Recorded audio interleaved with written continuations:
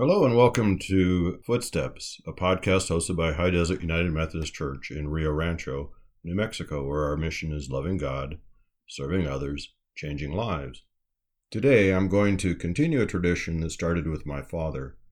One of the highlights growing up at Christmas was when he would read a story on Christmas Eve. This is one of the stories that he used to tell. It is called The Story of the Other Wiseman by Henry Van Dyke. The 3 wise men followed the star of Bethlehem and found the king.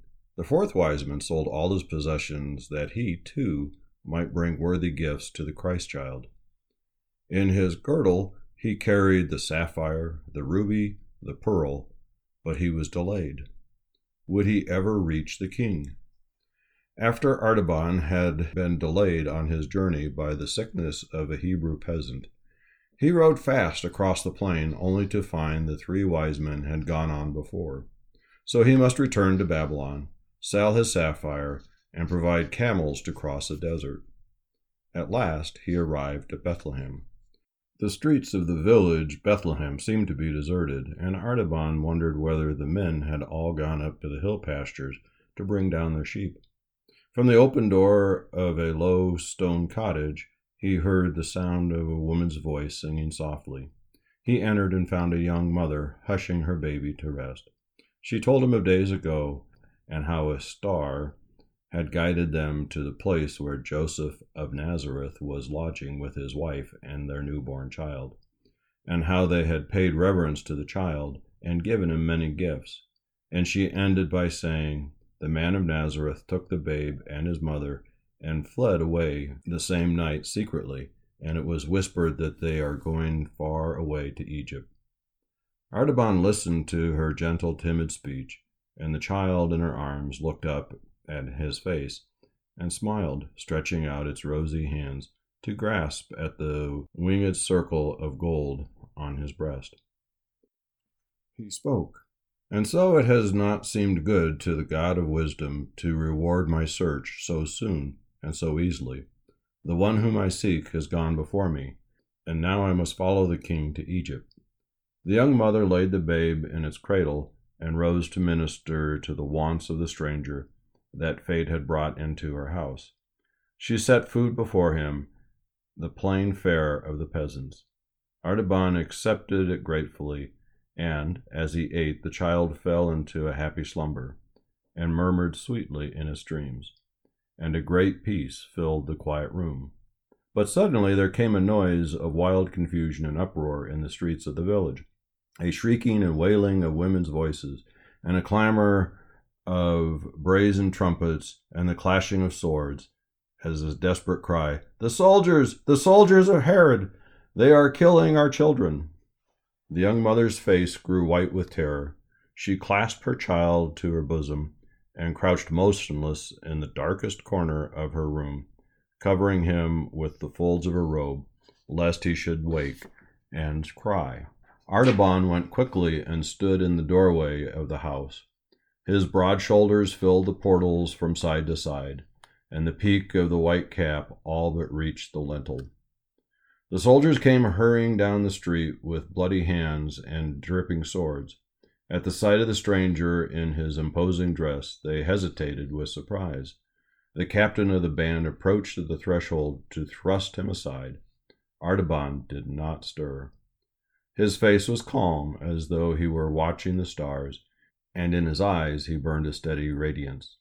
He held the soldier silently for an instant, and then said in a low voice, "I am alone in this place, and I am waiting to give this jewel to the prudent captain who will leave me in peace." He showed the ruby glistening in the hollow of his hand like a great drop of blood. The captain was amazed at the splendor of the gem. The pupils of his eyes expanded with desire, and the hard lines of greed wrinkled around his lips. He stretched out his hand and took the ruby. "March on," he cried to his men. "There is no child here. The house is still." The clamor and clang of arms passed down the street. Artaban re-entered the cottage. He turned his face to the east and prayed, "God of truth, forgive my sin.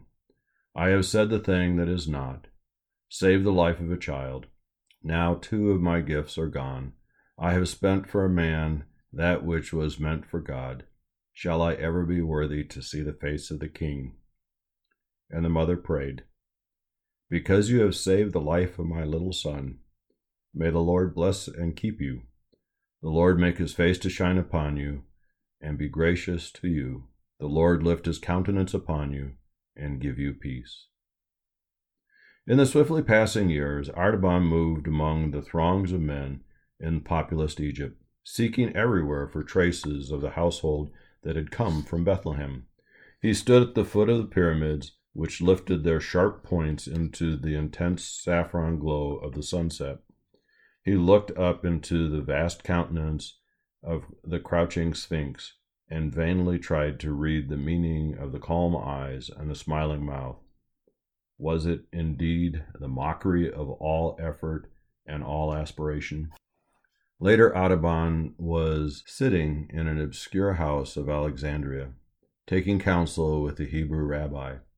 The venerable man, bending over the rolls of parchment, said, "And remember, my son, the king whom you are seeking is not to be found in a palace, nor among the rich and powerful. This I know.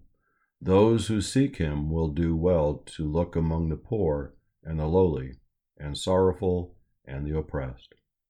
The other wise men could be seen again and again traveling from place to place and searching among the people of the desperation, with whom the little family of Bethlehem might perhaps have found a refuge.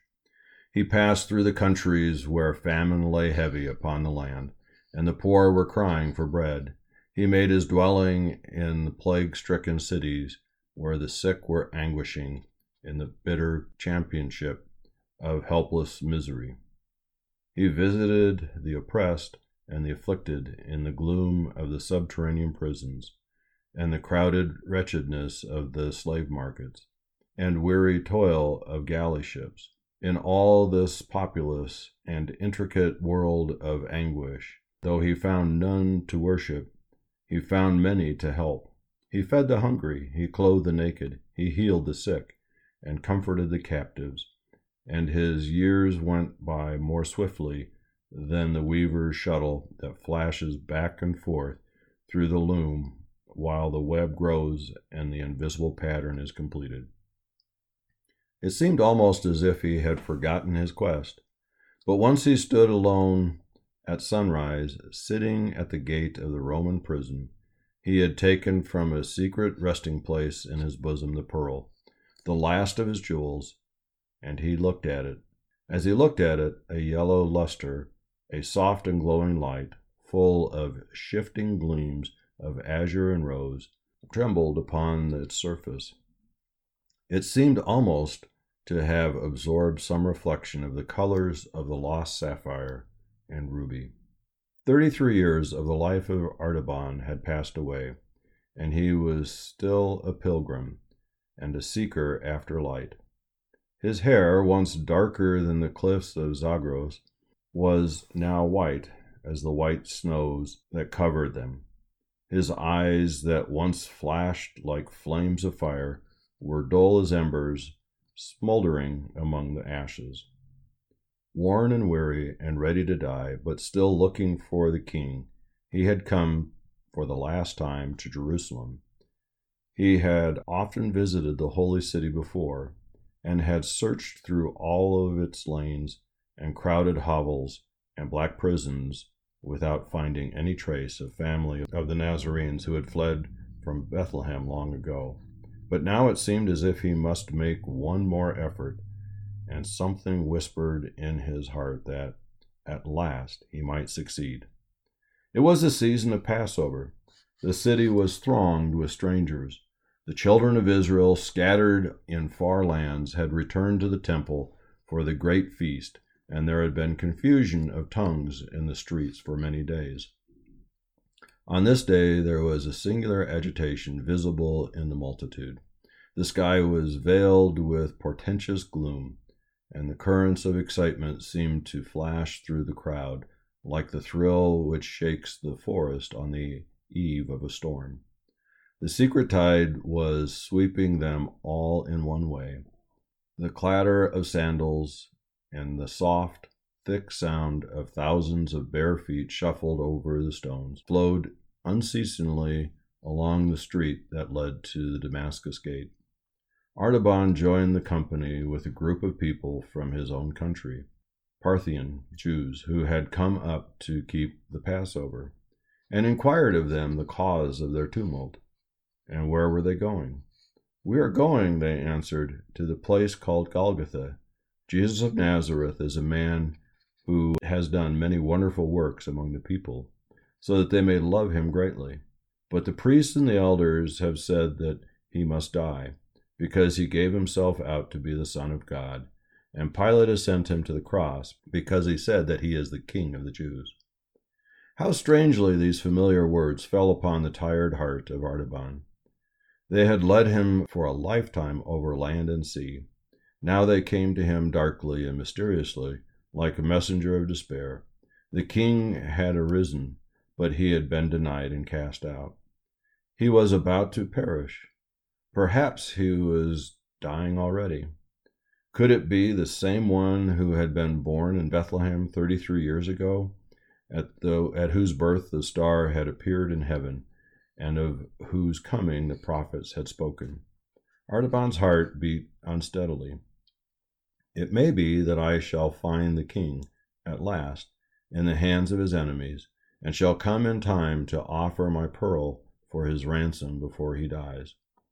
So the old man followed the multitudes with the slow and painful steps toward Damascus gate of the city.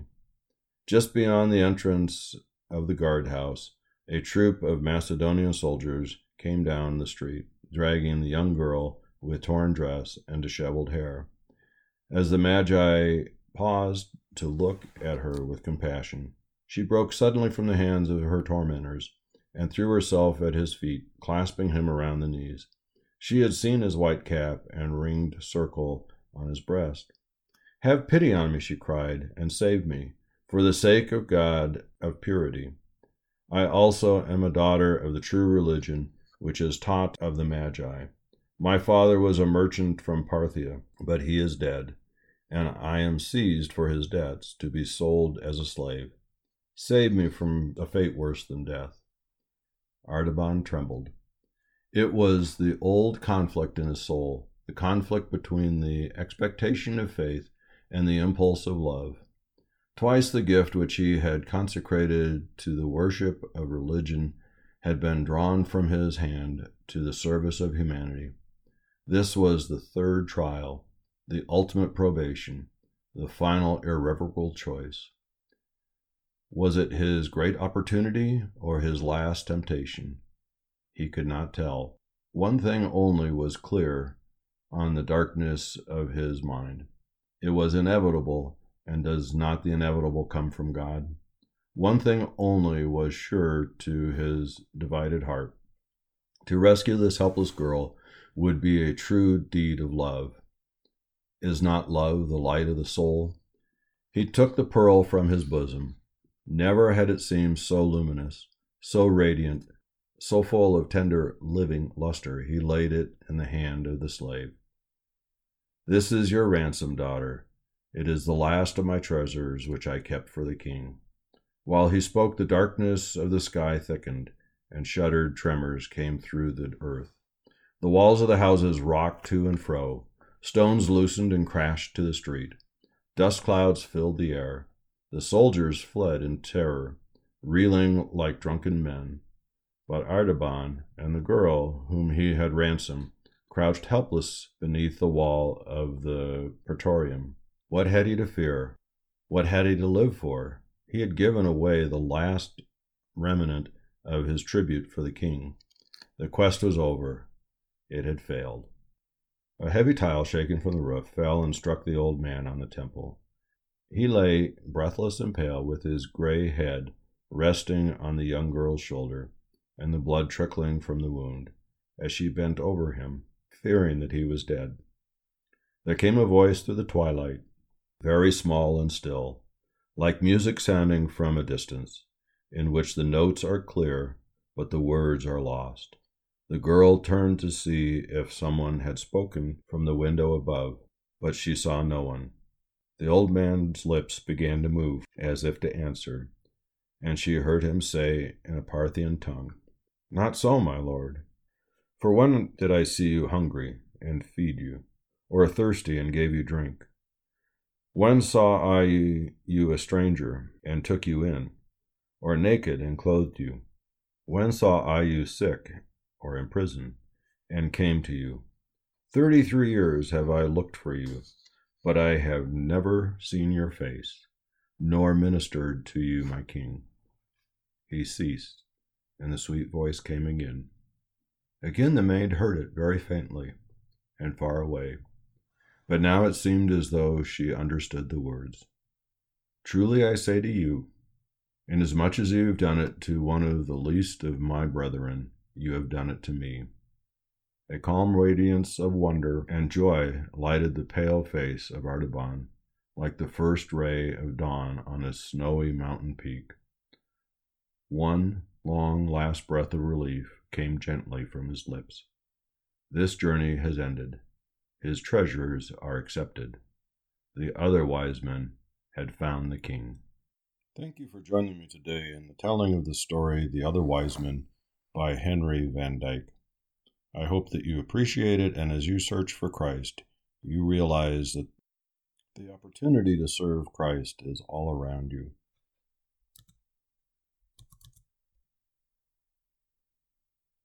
As always, we thank you for listening to Footsteps. If you found this helpful, feel free to share it with your family and friends. If you have any comments, please email us at footsteps.hdumc@gmail.com. Of course, if you're in Rio Rancho, New Mexico, we invite you to join us in person at High Desert United Methodist Church. If you are unable to join us in person, watch us online at highdesertumc.org. We pray that as you search for Christ, you find that, like the other wise men, the opportunities to serve Him are all around you.